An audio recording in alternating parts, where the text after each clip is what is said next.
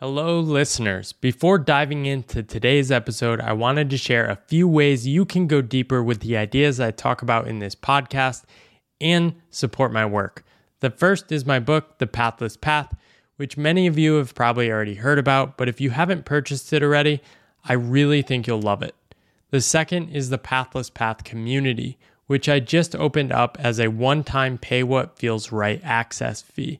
And in that group, you can meet hundreds of other people from around the world on unconventional paths like me. Finally, I'm working on a second book, tentatively called Good Work, which is going to explore my deeper relationship with work and how that led to a lot of the transformations in my life. You can follow along in my newsletter, Pathless, which you can also find a link to that in the show notes if you want to learn more about that. Without further ado, let's dive into the show. Welcome to The Pathless Path.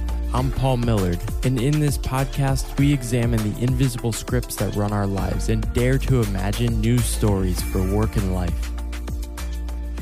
Today, I'm talking with Nina Simon. I am super pumped for this conversation. She's somebody that has reinvented herself many times. I didn't really know how to introduce herself, but she gave me this incredible one-liner.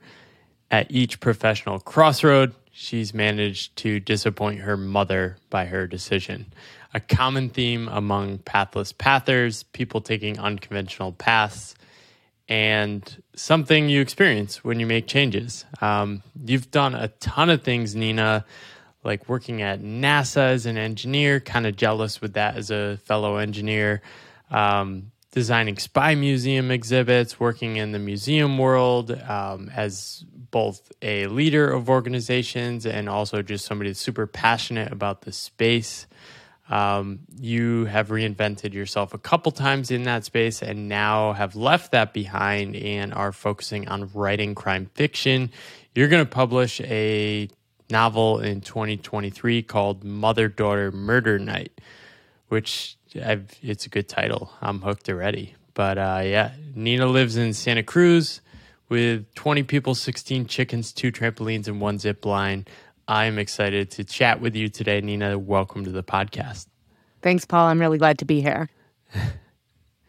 Question we always start out with is, what are the stories and scripts you grew up with as a child? About life around... Yeah. So what are the stories and scripts you grew up around work? These are the things I am supposed to do as an adult to be seen as a successful person. But they can be life scripts as well. Yeah.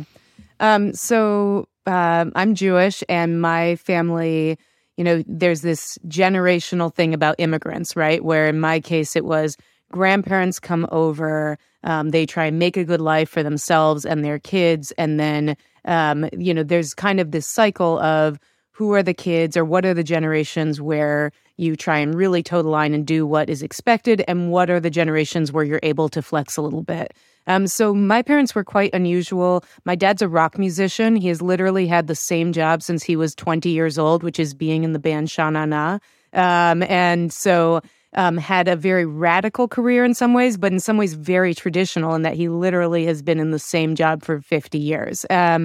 My parents got divorced when I was 7, and that was a real moment when my mom realized that she had this real sort of protective, ambitious gene of feeling like she never wanted to rely on a man, a husband, for her financial security, for that of her kids as well. And so my parents had joint custody, but my sister and I spent a lot of time with my mom as she built a career as a mother. And so I think that we saw very clearly that work is about independence and creativity, but it's also about independence and freedom in this way that is more primal and more about survival. And I think that both my sister and I really were always proud to work. I remember getting my work permit when I was 14 and having a series of awful jobs. One of my favorite questions always to ask people is, what's the worst job you've ever had? And I always feel a little bad for people who didn't have jobs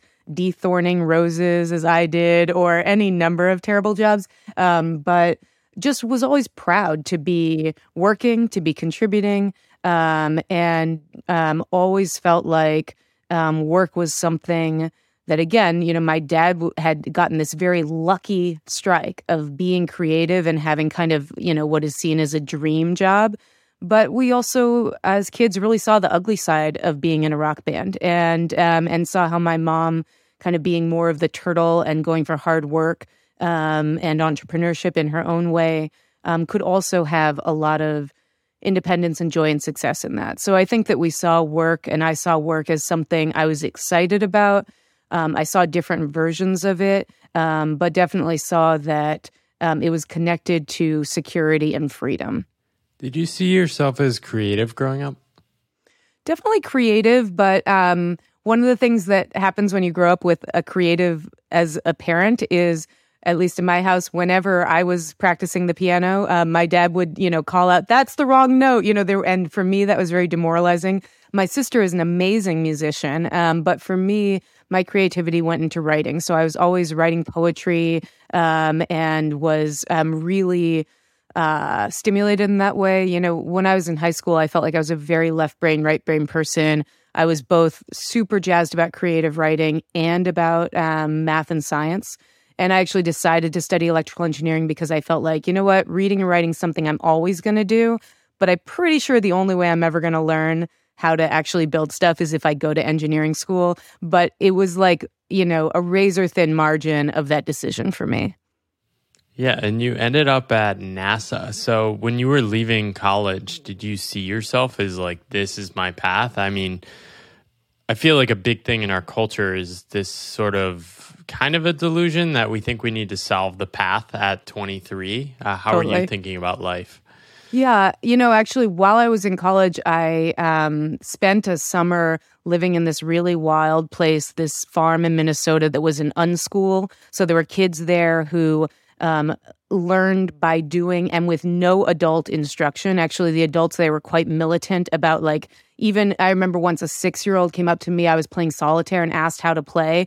And I was showing her the rules, and this adult was like, "Don't teach her how to do it. She can figure out." So I'm like, okay, that seems a little extreme. But I was always fascinated by learning outside of compulsory environments. And it's actually one of the reasons I ended up in museums. But yeah, when I first went to engineering school, I was a great student. And when you're a good student, you get these messages sent back to you again and again. You should go to graduate school. You should take this internship, da, da, da, da. And I kept doing that. And every summer I had an engineering job that didn't quite feel right. When I was in high school, I used to say I wanted to design pinball machines because it's kind of this beautiful combination of creativity, storytelling, engineering. It's all in this box. And but it turns out that nobody really designs, especially, non-computer based pinball machines anymore. And that every engineering job I got, it didn't have that combination. And so I thought NASA was my dream. Certainly when I was a little kid, it was my dream. And then pretty much immediately when I got there, Paul, I realized I hated it. And actually, I was in DC, living the dream. I graduated from college early, went right to this job at NASA. And I was doing math in this room with no windows. And I just hated it. And on the weekends, I was volunteering at this children's museum, making puppet shows about big math concepts like infinity, and I loved it. And so I quit my NASA job to take this $5 an hour job at this children's museum, which again, first of many choices where my parents were like, "Oh my God, what is our child doing?" But I really felt like, for me, the joy of math and science is about the wildness and the weirdness and the creativity in it. And I just didn't experience that in my work world. What's a little bit weird is my mom worked for Disney when I was a kid, and we lived right down the road from Disney Studios. And I think that if at some point I had stepped off the path a little bit to do an internship with Imagineering, I think I would have stayed. And I think that would have been the right kind of engineering for me. But there's some reason, I don't know if it's about my mom having worked there or what, that I never went to the Imagineering or theme park world. And I'm grateful for the path I've had, but I often think, I just didn't know, to what you're saying about that fallacy of knowing what you want. You also just don't know what's out there. And I think I thought I was making a good try at figuring out where are the creative quirks of engineering. And And I never made it to a few places where I think maybe I could have really found fulfillment. It's such a hard thing. For me, engineering was the same. I did 3 different internships and decided I didn't want to do any of those each time. Yeah. I was still flailing like 10 years later, like job to job. But I think nobody designs the pinball machine is almost a principle to take away from that. Like engineering, you'd probably be like designing the spring on the puller for like a product launch like 3 years from now. That's like the reality of an engineering job. And like I was in especially at NASA. At NASA, it's like you're designing like the circuit on the thing that might go on a payload in 10 years if our deal with the Chinese for satellites works. Yeah, it's interesting though about the like fallacy of you're going to find the job, because while I was in engineering school by day, I was a slam poet by night. And so I was spending a lot of time while I was in college with people who were artists who had really shitty day jobs. And I got to see also what it was like to have this thing that you were the most passionate about not be your job. And while I wasn't sure that that was the world I wanted, I definitely saw both versions. And so it wasn't like I only saw, job equals fulfillment. I was curious, though, if I could find that in some way. And to a large extent, I did for a long time in museums. Yeah, I've seen that pretty often, too. Like, it's very hard to make your passion your job, especially if you're aiming directly at it. Some people can sort of stumble upon it and stay in a space in which they're able to generate money from their activity for a certain amount of time, but it never quite lasts. Talk to me about like how you've thought about that and how that's changed over time in terms of like, okay, does the thing I'm most passionate about need to be the center of my life, or how do I structure that? Yeah, I think that I'm one of those people who really needs, some people need balance sort of over a year or over a month. I almost on a daily basis, I need to exercise, I need to be creative, I need to, be doing something that I feel is purposeful and with people.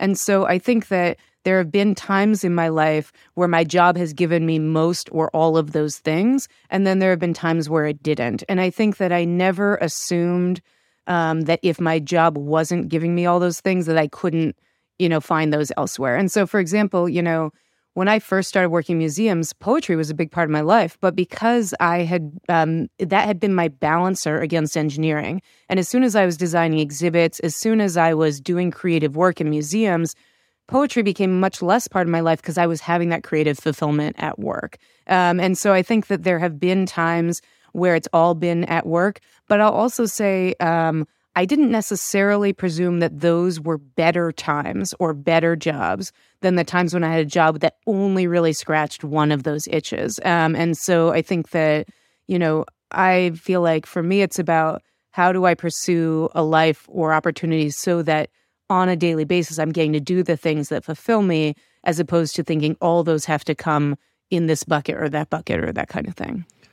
Yeah, so many people start with like the job is like the center of life and then try to design their life downstream from that. It seems like you had this sense from an early age of like, okay, I have all this space, which is my life. Maybe I'll fit a job into that.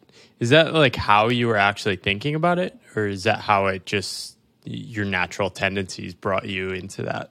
That sounds great. I think that, I don't know if you're into the Enneagram at all, but I'm an Enneagram 7, which is like the golden retriever, like chasing the tennis ball, interested in a lot of different things. So I think that I've always both pursued a diversity and novelty in my life. And I also have always been really hard line about if a job in particular is not working for me, I am leaving. And I'm leaving quickly. I'm not agonizing about that. And I've done that a few times. And so even, when I left engineering and shifted into museums, I did it because I was curious about these creative spaces. There's this idea of like no one ever failed museum, that they could be really places for free choice learning.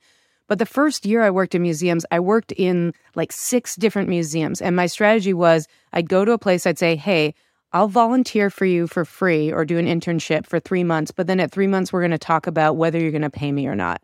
And sometimes those were really great fits and I did end up working there and getting paid. Sometimes they were bad fits and I just left, but I was just like, I want to explore different sizes. I want to explore what's it like to look for a mentor to work for versus a place with values that I care about. I just wanted to experiment with a lot of different things. And I didn't feel like I think I early on just valued my own freedom so strongly that I didn't feel I owed any company some certain amount of my time before there could be a decision about making a different choice. I think also, paradoxically, museums are one of those career or industries that's very hard to break into.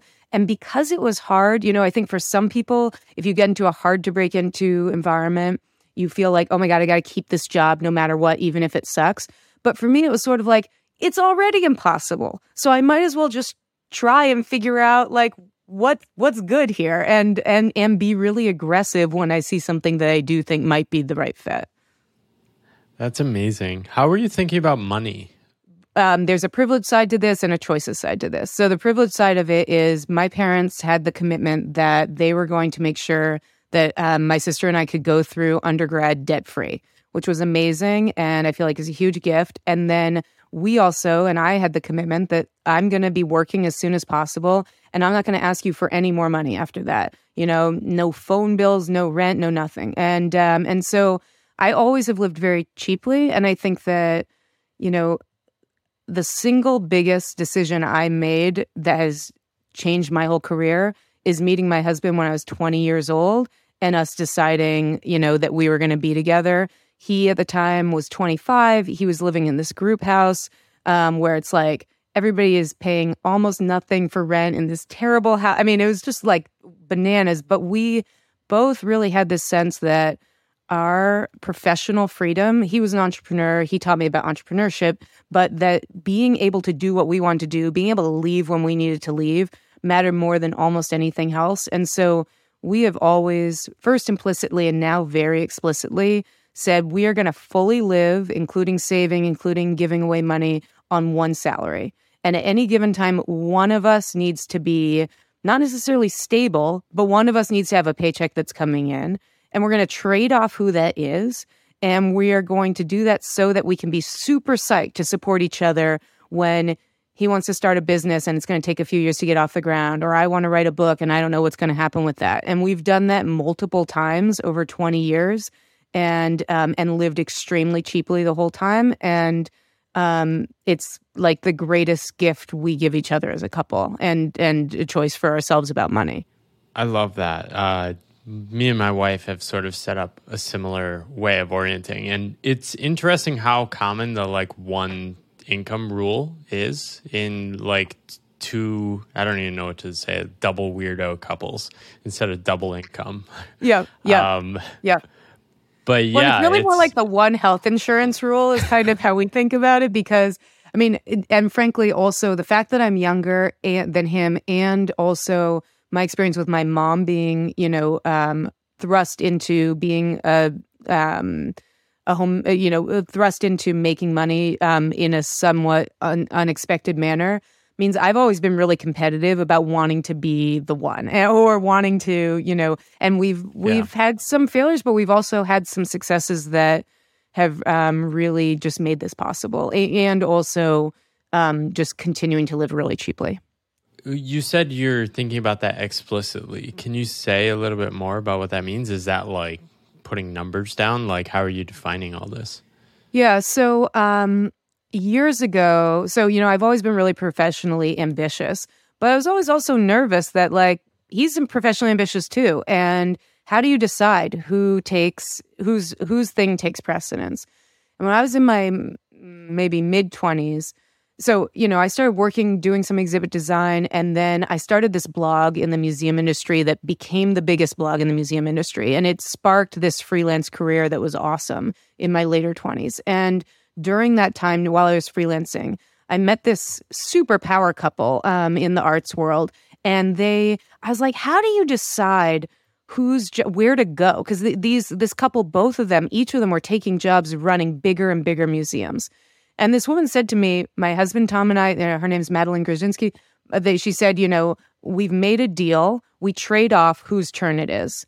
And when and we've done it 4 times, and we've done it, each time it's been 5 to 10 years. And I was just like, holy shit, these people have this together, and just got interested in this idea of how can we support each other? And especially, you're about to have a kid. I have a 9-year-old, how do I, as the woman, not become the de facto opt-outer?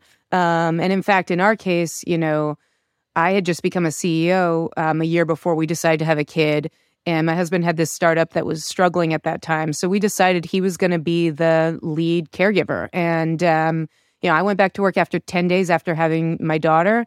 Super excited to do it, felt super privileged to do it, and felt super grateful that he was making that choice. And I think there's also, in any heterosexual couple, there does have to be some constant vigilance about like, hey, are we not sliding into, like oppressive systems here? And so I think that has also always been a driver. And being the younger one and getting together with him when I was like new to working and he already had this startup really set a fire under me of wanting to be an equal in that partnership.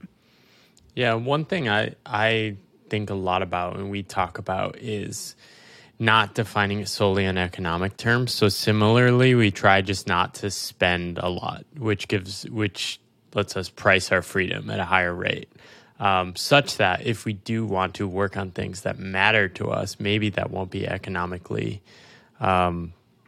valued. We can sort of like lean into those, and like those things matter to me so much. And like it would kill me if like my spouse didn't have like her art and she didn't have the energy to do that. Yeah. Whether she'll make money or not is who knows. But it's not like the goal. There's like intrinsic value in things in and of themselves.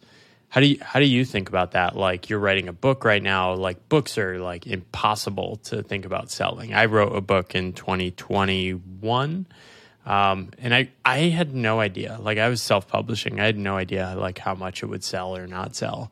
I basically projected like 0 sales and it did better than that. So well, that's good. Lucked out. Well, so there's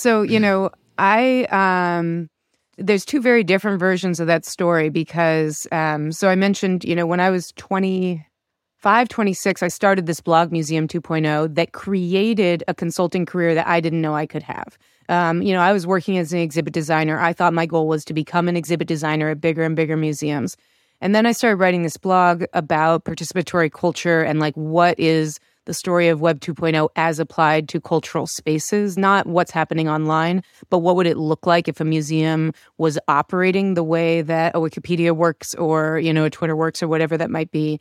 And suddenly people were calling me and treating me as this expert and flying me all over the world to do consulting. And so out of that, I wrote 2 books actually that I self-published. And in that case, it's like, I really saw that the blog had already been a huge lead generator for a very successful consulting business. And I figured, and I'd heard from a lot of people who were like, hey, I love your ideas. I love your blog, but my boss is never going to read a blog. And so can you do a book? And so I knew there was sort of a market.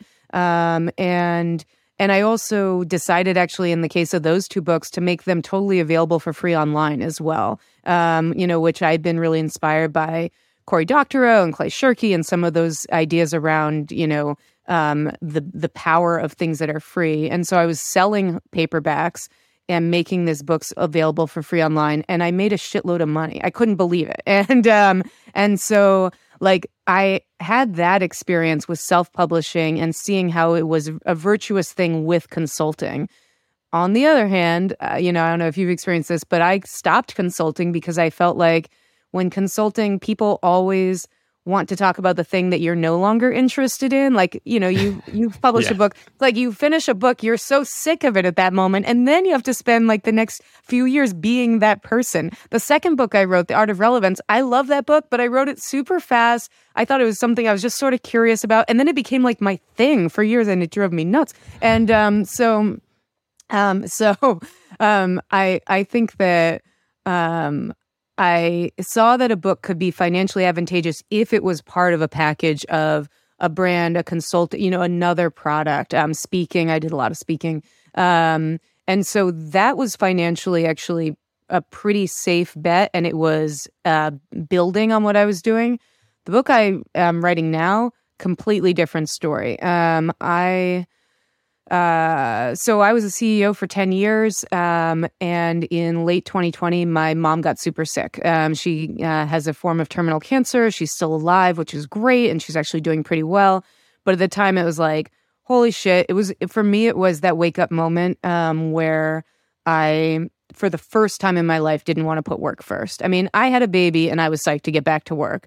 But when my mom got sick, I was just pissed. I went to work apathetic. I was CEO of this growing startup. It was terrible. And I just knew I needed to leave, both because I wanted to focus on my mom, and it just put into sharp contrast and clarity. This is not what I want to be doing right now. And I feel like that's true for a lot of people, right? That a health crisis, whether it's their own or somebody else's, is a wake-up call. And people talk about it with babies, but I didn't feel with the baby. I was like, you take care of this crying thing. I will go to work and I will be a great partner and co-parent, but this is not changing my life. But my mom's health really changed my life. And so in the wake of that, while my mom was sick, so my husband was like, look, you've been the primary wage earner for the last 10 years. Yeah, you're due. You get this time. And I felt so much guilt and so much shame about it. I felt like, on the one hand, I was proud to be helping my mom, but every time I made a nice dinner and felt a little proud about it, this other part of my brain would be like, this doesn't matter. Anybody can make dinner. You're achieving nothing right now. And I really had to deprogram a lot of the messaging about it only counts if you're doing things that move things in the world or whatever. I started writing that book, this crime fiction book, as a way to connect with my mom. She and I both always loved murder mysteries. And when she was really sick, we needed something to talk about that wasn't cancer. And so I was like, well, what if we made up a story about a detective who was like you? And I would write these chapters while she was sleeping, and then she would read them. And it was just this really sweet connection for us.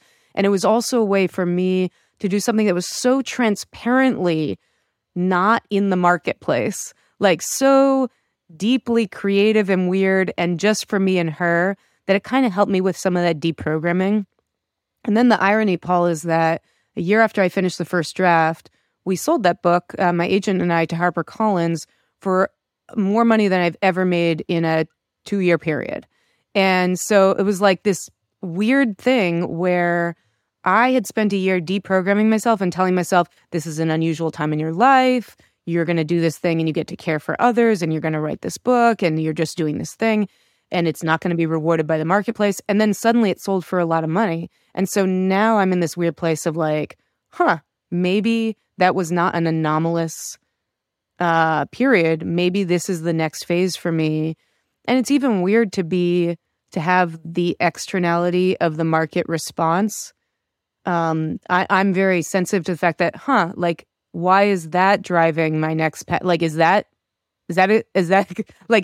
it just as it wasn't a good reason, it would, it was fine to write the book not thinking it was going to make money. Now that I could make some money writing fiction, is that a good or bad reason to keep pursuing it? So that's kind of a long answer around the book thing, but it's been a very confusing experience around this fiction book in particular, because I went into it for one purpose, and it is now finding a life beyond that purpose. So many questions here. I love this so much. I think I sense for many people there is this other. If you're able to disconnect from the person you are, there is this sort of hidden unknown path. But to do that, you sort of need to lean against everything that makes sense, right? Cool. And you describe the pain of doing that, that other voice that's you're an idiot. What are you doing?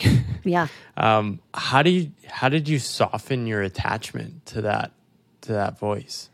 I mean, my mom and I used to joke about it, that it's this is a good thing cancer did. And we used to joke about oh, you told your board you quit your job because you have to take care of me. But really, you need to take care of, you're burned out and you need this. And And so what a weird thing to play the cancer card to give yourself permission to do these things. So I think that was a big part of it, was knowing that I was doing something that was, anytime I got too far down that road, I could always say to myself, wait, you're doing something that is unassailably good, which is helping your mom during this hard time. But that's a much more simple story than what was actually happening. Because, if you talk to my husband, he's thrilled about this writing thing, because he's like, you're so much nicer than you were before. You're making great dinners every night. Like, you're really present for us in a way you weren't for a long time. I also am noticing, like, I have a lot more friendships, deep friendships than I used to. And it's not because I love these people more. It's because I have more time. Like, if you need a ride to the airport, now I can give you a ride to the airport. Let me tell you, I was not giving anybody a ride to the airport when I was a CEO, And so I think that the permission came from this very clear thing of my mom having cancer, but that also became an on-ramp to find more and more reasons to give myself permission, and also just to feel less embarrassed. I remember, when I was first doing this, I talked to a colleague, an old colleague in the museum world, and I was telling him about what I was doing, and he said, so are you writing this novel, like, ironically? And I was like, no, it's not. Like, this is my life now, And so I don't think you could write a book ironically. That would take a tremendous amount of effort. Yeah, I think that readers would not respond well to that. But even, like, I've been really intentional in not hiding how my life, or once I got comfortable with it, starting, like, being explicit on Twitter that, like, I'm not trying to still be this person, I get a lot of keynote requests still in the museum world, and I just say no, and I send them to other great people. And so I feel like also this element of, like, trying to not be attached, because I think also maybe it goes with the, like, freedom to leave thing. I've never wanted to feel so attached to a job or a version of myself that I couldn't feel good about chucking it, Like, when I ran this museum, I always had in my mind, I can't stay for more than 10 years. And I left after 8. And I thought that was about right, because I felt like when you start to stay too long, you feel like the organization is you, and vice versa, and you start to clutch onto it in this way that feels unhealthy for both you and the organization. And maybe not everybody would feel this way. I certainly have mentors who I really respect who've worked at the same place and built it for decades. But I think for me, there's a sense that of non-attachment, that, like, don't take yourself so seriously. And I think a lot of that comes from watching my dad. Like, my dad, his rock band, the pinnacle of his career, the biggest crowds they ever played in front of was when he was like 22, 23 years old.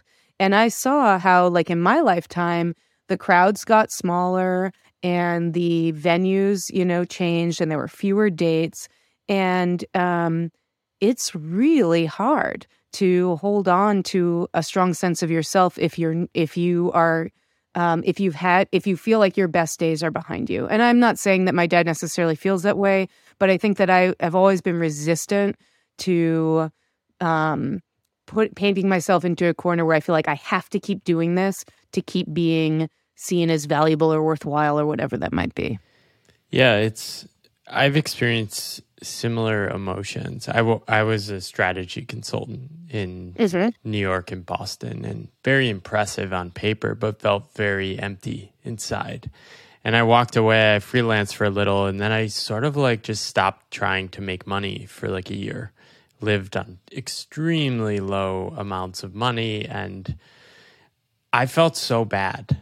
And this is the thing that I've tried to talk about in my book, which is that, like, you might actually feel terrible by, like, taking a new path, but it might also be worth it. A thing for me was just, like, I think I had this just, like, deep sense that, like, I was on a path, even though I couldn't convince anyone, I couldn't tell anyone I was on the right direction. And I sort of hid from the world in a similar way. But did you have something similar in multiple of your reinventions? It's like this deep sense of, like, even if I think it's stupid rationally, I still need to keep going on this path. I think you said this line that I gave you in the very beginning about, making choices to disappoint my mother, which is not on a human level true. My mom is incredibly proud of me and loves me deeply. And I think that since I was very young, have made some choices that were not the right choice. And so I think that almost is pre-insulating, when we got married, my husband and I left living in downtown Washington. Even when we lived in downtown Washington, D.C., we lived in these weird houses with 10 people. Then we moved out to these cabins in the wood off the grids in Santa Cruz Mountains. And by the time we were ready to get married, I mean, we self-officiated. We did 7 weddings over 7 weekends. So we set up this website. You could come to the weekend that you wanted to come to, because we wanted to have a small wedding, but invite everybody. And so there are so many incidents in my life. And my husband he's a huge iconoclast. I mean, I will never forget, when he was young and I was younger, he was in some MIT 30 under 30 tech review thing. And he shows up to this event where everybody else is wearing a suit, and he's wearing these ripped jeans of his ex-girlfriends and this big beard and long hair and a cowboy hat. And there was a part of me, this middle-class Jewish girl part, that was just oh my God, I could never do that. That's so embarrassing.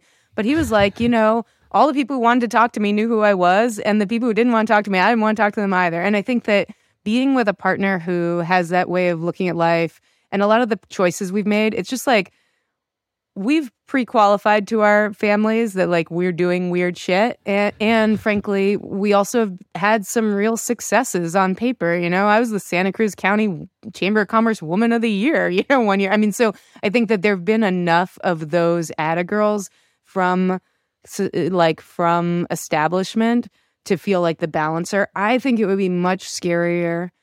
And I have artist friends who I really admire who have not had that. When I was in my late 20s, I was kind of an it person in the museum world. It's you stumble on that kind of luck. It's you can't, if you're not going to choose to use your success to then screw up and take some risks, then you are way more cowardly than somebody who has never hit it.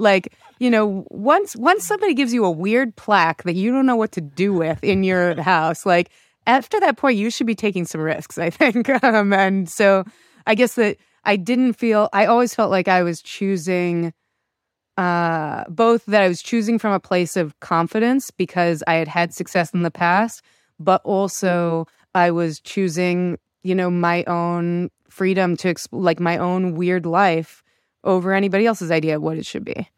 I love this so much. I feel like my brain works very much the same. It's I succeeded. I might as well blow it up now. Yeah. But as you must know, this is not a commonly held orientation toward the world. Right. Right. Have you ever successfully convinced anyone this is a better way to look at things? I don't think I've ever tried. It's interesting you say that. I don't really try either. I'm a vegetarian. I live off the grid. I shit in buckets. And I have spent 20 years trying to convince, or not even, I stopped trying a long time ago. The weirder the choices I make are, the more I feel there's no reason to try. Because I have a lot of friends who love me, who are much more conventional. And so they get to come to our weird home and whatever, and they see that this is a loving, weird choice. But I don't presume, I guess what I care about and what I try to convince my friends to do is to not do things that they hate or not do things that they feel they must. And I always will remember this one couple I used to rock climb with who he really wanted to start a business, but he felt like his wife and they were just too risk averse for him to do this thing he really wanted to do. And I still remember that, even though I don't even remember his wife's name today, because I just remember how awful that felt when I heard it and how I felt like, oh my gosh, that's not okay with me. And that would feel very small. And so I think that I want to convince people to live their big, wild lives, whatever that might mean for them. And and not to live this particular weird life that I'm living. I love it. So I've done a ton of like thinking and writing and conversations around work, and people have these strong work scripts, but people have even stronger scripts about how you should realign your life with a traditional path as soon as you have kids. What do you know about this? Well, this has been a path. My husband and I have been on an unusual path in this regard for a long time. And it started out, we always felt that every stage of life at which the conventional theory is that you should separate yourself from community, particularly from your friends, we felt like was a time to double down. So, a lot of people, it's like once you get serious with your boyfriend or girlfriend, you move in together away from other people. We wanted to live in group houses with each other as a couple. A lot of people, when you get married, you buy your own house away from people. We bought this compound where there's, 20 people living in these different cabins. We had a kid, and we knew we were going to be a one and done couple. I feel like I really respect my friends who have a lot of kids, and holy shit, is that a lot of work? And does that not allow you to at least be the kind of independent people we want to be? And we like to take the philosophy about kids that we take with dogs on this property, which is you have one that you're responsible for at night, but during the day they can all run around with each other. So there are a bunch of families here. My daughter goes to regular school, public school. But after school, she is hanging out with the kids who are 2 to 10 who live here. Right now there's 6 of them. It changes from time to time. And then the most radical choice we made last year. So we live in a 350 square foot cabin. It's one room, and there's a separate building that's our kitchen. And for the first 7 or 8 years of my daughter's life, she lived in that room with us. We slept in the loft. She slept downstairs. And we always said, we got to build a bedroom for her. But it kind of always felt like complicated, expensive, a lot of different things. And she was happy to be with us. And so fine. But right around she started to get close to 8 years old, she wanted her own room. Great. We also wanted our own room. And a 2-bedroom cabin right next door opened up. The family that lived there moved out. And we talked to a couple families and it didn't work out. And then my best friend, who is a 26-year-old math and health teacher, high school teacher. She was like, gosh, Nina, I would really love to move up there, but I know you want families. It's a 2-bedroom, da-da-da-da. So my friend rented that cabin, and the second bedroom is my daughter's. So we have this sort of extended household with my friend where my daughter's bedroom is over there. She gets up in the morning when her alarm goes off. She gets dressed. She comes over here for breakfast. Like, she's very clear. This is her house, with us, but she sleeps over there. My best friend has a cat. She loves sleeping with the cat. They sometimes have like naked dance parties in the house. Like, it's really sweet for her to have another adult in her life. So we have made some unusual choices. And again, like, we have a phenomenal kid. Like, she, is doing great. And so I think that anytime, like, my parents have been like, like, even we named our kid Rocket. And I remember when we were in the hospital and you signed that thing, we were just like, they're going to just let us do this. But we wanted a name that was unusual, but easy to spell and to pronounce. And so there've been a lot of things like that. She gets a lot of clothes at clothing swaps. Like, she dresses totally wild in her own way, and anytime that sometimes even it falls in for me sometimes where I'm like, gosh, could you brush your hair? 'Cause it's picture day. And, and those feelings come into my head. And then I'm like, she shows up on picture day and she's wearing like 87 different green items because that's what she wants to do for picture day. And it's like, you're doing awesome. And I think also the other thing about the traditional path is people cling to it from the safety perspective. But at least, I don't know, the people who most push that on me are or where I get that most subtly are my parents. And as they have had friends whose kids have gotten married or had kids, they're just seeing how we're a loving family that's raising a great kid, and that matters more than a lot of other BS. Like, even, we don't really do screen time. And at first my mom was like, well, how is she going to learn to do? I'm like, I'm pretty sure she's going to have plenty of access to screens. And now, of course, my mom's like, oh, she's so great at talking to people and engaging people. And I see these other kids and it's sad, so I think that we've never been uncomfortable doing. I think we live in a pretty principled way. Like we think all the way down about what matters to us.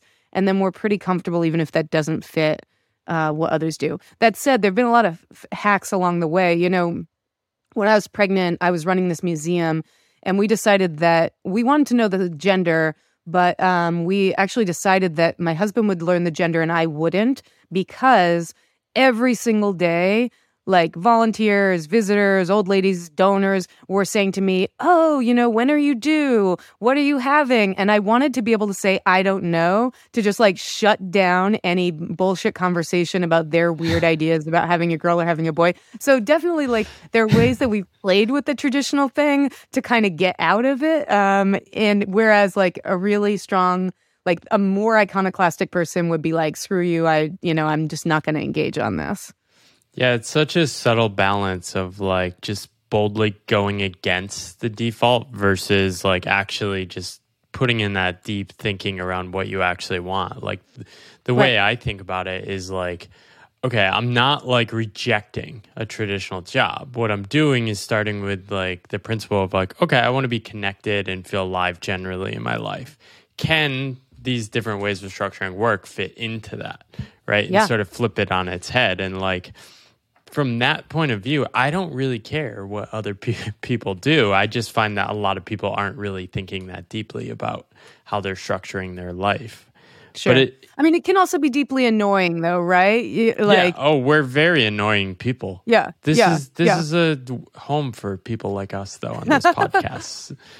My husband's one of those people who can't really sleep easily with other people. And according to him, 10% of people just really need their own bed. And we spent years arguing about this. And even I would like fall back on these like, this is what people do. And he's like, well, we're not like other. I'm like, okay, but could we be like other people in this one way? And we have eventually found a strategy. Yeah. This is the strategy, king size bed.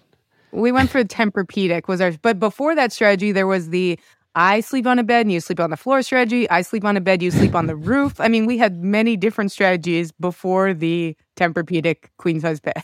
Yeah. Yeah, I'm only saying king size bed because we actually went through this debate. Like, I think my wife is one of these people that just like can't be around other people while she's sleeping, but it worked. Yeah. Enough space. But what do you know about what are some of the like meta lessons you've learned about just like reinventing yourself, rethinking your path? Like, are you better at it now? I think that, am I better at it now? I think that I have gotten better at identifying when I need to leave. I think that there's a lot of, that's a place where I think there's some very confusing messages, particularly in kind of the startup world around, do you need to stick it out at all costs because that's how you break through? Or do you need to fail fast and move on and do something different, And so I think that I've gotten better at figuring out, at least for myself, what that looks like. I think that I have gotten more comfortably reckless about my own reputation, which has been like a pleasure because I think that for years I felt not so much that I was like carefully constructing it, but that I was very like mindful about everything I posted, everything I said. What did I wear to conferences? It's funny because I'm somebody who, I don't wear makeup. I'm not very into clothes, but like if I have to give a keynote at a conference, I get like in this weird loop about like, I want to be myself.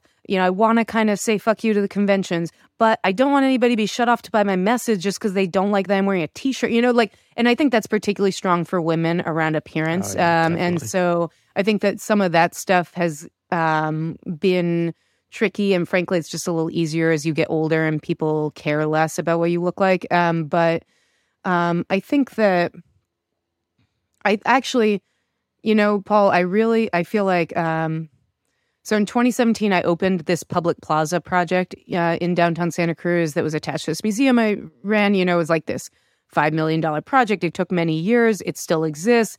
And I think that this sounds very, or I get it about sort of colonizing space, like building a place in downtown Santa Cruz that exists, that I made, where it is a 0 to 1 and it's physical, it's concrete, and I can bike by there and see it. It's like after that, it's sort of like, I'm good. I made this thing. And I felt the same way about the first book. It's like, this is a thing and it is beyond me and other people are engaging with it. And I think that a couple of those go a very long way to feeling some solid sense of, I'm good even if I'm throwing away this job after X amount of time. I'm good even if I'm walking away from a startup I started just a couple years ago so I can help my mom. And I think that those concrete objects almost become totemic as these things that you can rest on when everything else is ephemeral and is day to day. And so one of my closest friends, somebody I absolutely love, I think has really struggled because it's like those markers. Even I got married pretty young. You know, I think some of those, I have a kid, I have a home, you know, those things are quite traditional in a lot of ways, but they go a long way for me to giving me the comfort to make many other choices and to feel like there still are these things that I could rest on that both make me feel comfortable, but also are kind of traditional markers that are legit. It's such a powerful frame. I think letting go of it seems like you're really good or have developed the capacity of letting go instead of sort of letting the next chapter emerge. And I sense like, I almost sense this could be a powerful thing for you. Like there's a whole generation of people who overly define their lives around work and have enormous wisdom, but don't know how to shift into a new mode to share it. And I just sense that culturally now. And I do wonder how we sort of like unlock that. It's a big question. Yeah, and I think also, you know, for me it was blogging, but for, you know, podcasting, there's different practices. I think doing something where I was creatively delivering imperfect product a couple times a week and doing that for just years and like learning out loud in public on the internet, which I think actually has gotten much scarier now than it was even 10 years ago in terms of how quickly, you know, an imperfect thing can really be taken badly. But I think that experimentation out loud is kind of like a small way to keep exploring. And for some people, it might be cooking meals that don't quite land or like making, you know, crocheting lumpy things or whatever. But I think that like daily practice with imperfection, failure, struggle. I've also always been an athlete who's really been into like stupidly hard sports. And one of the reasons I like it is like, if you're choosing at 7 a.m. on a freezing day to like, I don't know, carry 50-pound sandbags through the ocean and, you know, do burpees with them, like, it is clearly only your choice that is making you do, like, nobody is making you do this. There's no reason to do it. But I feel like it conditioned me a little bit to like, A, I can give up when I need to give up, but B, I mean, life can't be that hard if I can do this weird, hard thing. Like, and how hard could that meeting be if you like, I don't know, carried some guy on your back for a mile? I don't know. So I feel like finding ways to practice doing things that are hard or imperfect or failing, and just showing yourself again and again that nobody dies when you do that. Like nothing, you know, yeah, unless you're, you know, I listened to your episode with the doctor, like unless you're a doctor, like for the most part, like failure is something that you can learn from and that many of us don't really want to learn from. And so like aggressively pursuing that has been something that I think helps support that. Wanted to ask you about this thing you sent me before, the fiction that we have one story about the path that brought us to this moment. I think this is a hard tendency to avoid because people ask, what's your story? How'd you arrive at this point? But I think in writing my book about my path, I sort of discovered this same thing you're pointing out, which is like, whoa, I can explain it in one way and like show you what I was feeling and thinking at the time, but I don't really know how I got here. Yeah. And I think you're right and it's actually a beautiful thing about people that we are so able to construct backwards narratives from where we are right now. And I mean, I had to do that. When I wrote this novel, when you are trying to get an agent, you have to like tell something about yourself, and they don't care about anything that isn't related to what you're writing. And so I'm like casting way back and starting to pull out like, I guess I kind of always was a writer. But definitely that's not the story I was telling 2 years ago when I was, raising money for a startup or whatever. And so I think that I learned a lot from, there's this political strategist named Marshall Gans who did a lot of work with the Obama campaign. And, yeah, I know Marshall.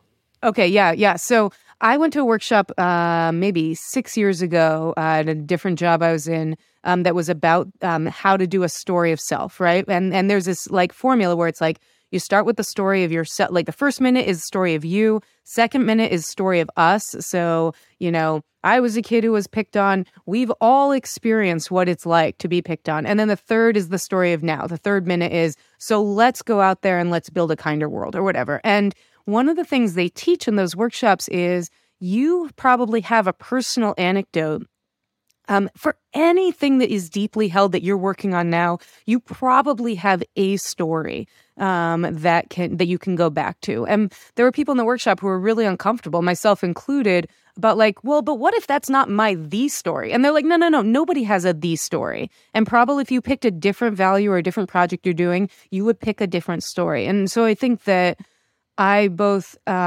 appreciate and definitely use a lot of times, single narratives to be able to drive to everything's been leading to this moment. But of course, everything's been leading to all kinds of moments. And I think that there is, I think another like formative moment for me when I was an intern at the Boston Museum of Science. So I was like 19 years old, 20 years old. I met this director who seemed impossibly old to me at the time. She was probably 50. And she was saying to me that working at the museum, and she was like VP level, was her third career. And she thought she had one more big career turn in her. And I remember looking at this person and being like, what? I thought you had to work your whole life to be where you are right now in doing exactly the same thing. And so I think also, it's also about the backward stories we hear from the people older than us. And so I think that when we can query and dig in, whether we're talking to a grandparent or whether we're talking to a mentor about what else were they doing or where else were, if you weren't doing this, what else could you imagine? I think that so many people actually, if you think about like the multiverse kind of concept, like I think so many of us are just a half step away from our feet on very different paths. And that there's beauty in that, but it's inconvenient if you're trying to get a tight soundbite about what you're doing. And it's frustrating if it's Thanksgiving dinner and your cousins are like, well, what the heck are you doing now, Paul? Like last week it was this, And I think you're even solving this in a different way of like creating this meta narrative around the multi-path or the pathless path, which is cool. And that's something I had never thought about before I engaged with some of your work. I appreciate that. Yeah, it's I didn't realize how convenient like just saying I'm on a pathless path would become. But yeah, some of my family members will make fun of it as a way of like they used to just say, oh, you're just unemployed. But at least now they're like, oh, you're on a pathless path. But it comes with the territory. Yeah, and I would want to come back to I think the narrative that needs to pull out more with the pathless path or the multi-path is like you brought up earlier about some of the hard feelings and how sometimes jumping to something that you're really excited about can feel really shitty. And there's this book called Transitions that's from the 70s that's about, making big changes in your life. And one of the things he talks about in the book that really resonated for me was like, especially Western or Americans, it's like if you're on a trapeze, you want to jump from platform A to platform B and like, boom, you're in the new life, whether it's the new relationship, the new job, whatever. And his argument is there's actually a lot of time and confusion and beauty and heartbreak and amazing things that happen in the swing.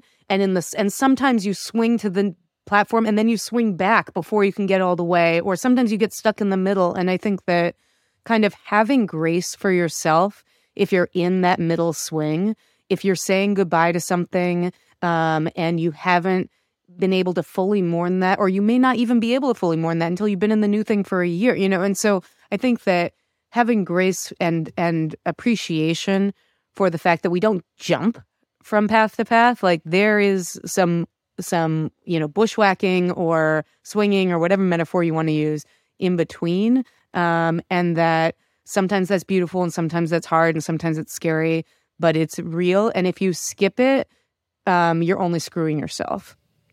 Yeah, is this the William Bridges? Yeah. Have you read that book? I have not. I was just finishing another book called Life is in the Transitions by Bruce Feiler. And it's sort of, I wonder if he's just like sort of remixing the book, but he talks about the messy middle, right? And how you can't fast track that. That one's amazing. Highly recommend that. Cool. Aida, who I interviewed, recommended that book, and it's been awesome. But yeah, I'd love to shift to a couple rapid fire questions before we wrap up. Sure. Do you have a path role model? No. I'll try and be brief on this. But I would say I have an anti-role model, or rather, sometimes I think I want something. And then I realize that somebody taught me a long time ago this strategy of like, when you think you want something, write down all the things that would have to be true in order for that to actually happen. And I think that I was once at a mentor of mine who's not a path mentor, a role model. I was at her 30-year retirement party from this amazing nonprofit that she started that grew incredibly and really changed education in the U.S. And I was at that retirement party, and there was a part of me that really wanted what was happening. People were making silly PowerPoints, poking fun at her and talking about different decades of the organization. And I felt this like sorrow that I felt like I wasn't going to have this. And then I realized, like, you don't want the 30 or 40 years that leads to this moment. Like, what would need to be true to get to this moment is not something that would make you happy day to day. And so I think that I try, when I see achievements that are not, that look shiny or beautiful or loving or whatever, I try to ask myself, like, but would I want the things that lead to that particular form of an achievement? And the answer is usually no, if it involves, dedicating your whole life to one thing. I also was talking to a guy once who I really respect, who runs a consulting business. And we were talking, it was after my last book did very well, and I was giving a lot of talks. And he said, you're becoming really good at telling this one story. And if that works for you, that's great. And actually, the people who are most successful at making change on one topic do that. And they just hammer it for years.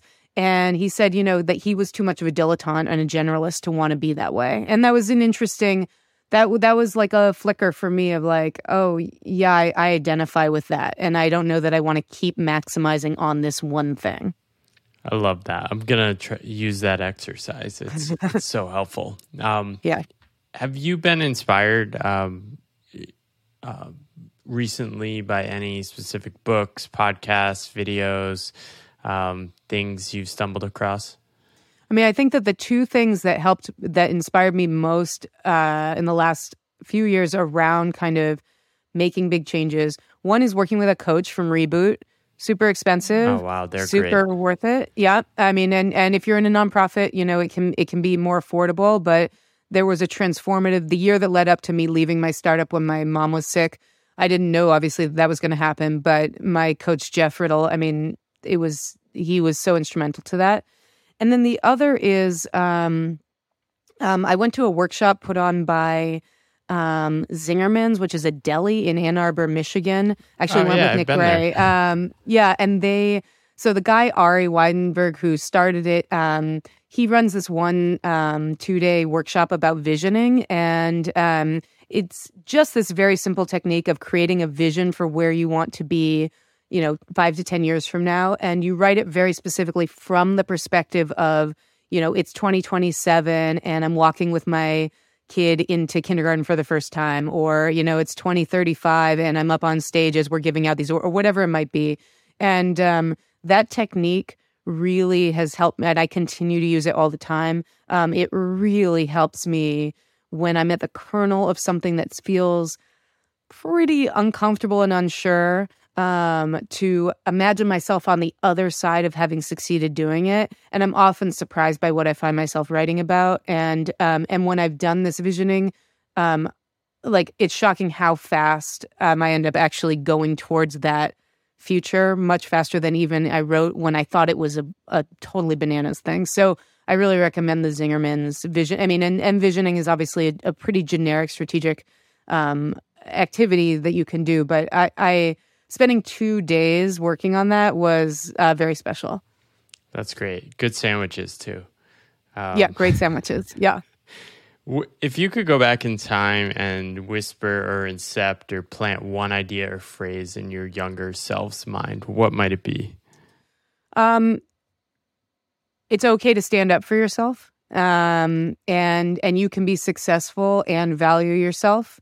And I think that I've learned a lot in the last couple of years from some of my colleagues around, how to be clear about boundaries, how to, and I think that there were a lot of ways I was just always looking to please or looking to be as valuable as possible to an organization. And there's no way I would say to that person, don't hustle. I mean, I firmly believe that when you're young, like the thing you can offer is that you can come in earlier and stay later than everybody else. And and I think that's a great thing. And I was just so scared sometimes to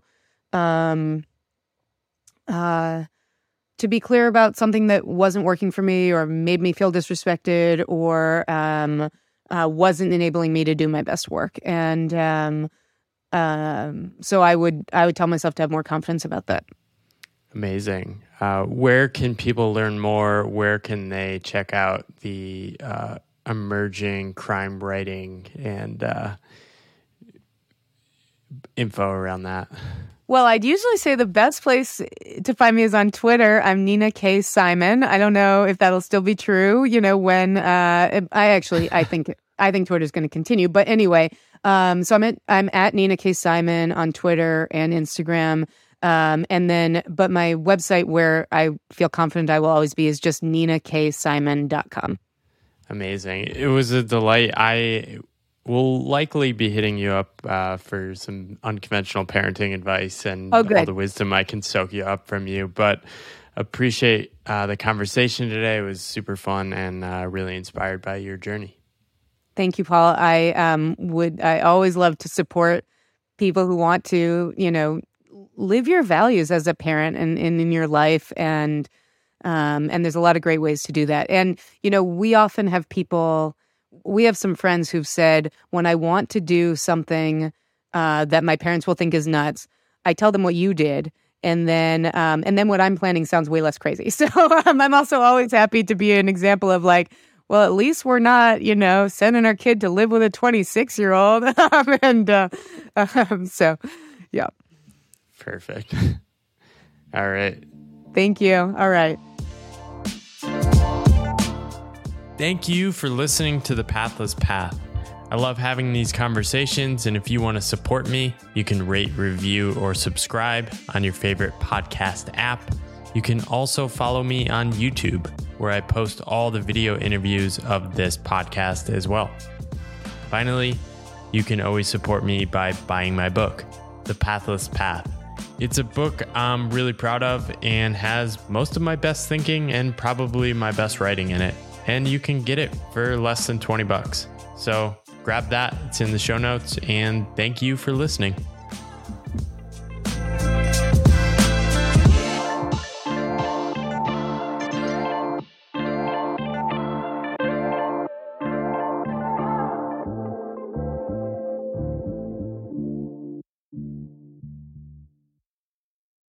Hey all, thanks for listening to the episode. I really appreciate the support and especially always love when people reach out letting me know what they think about the specific episodes.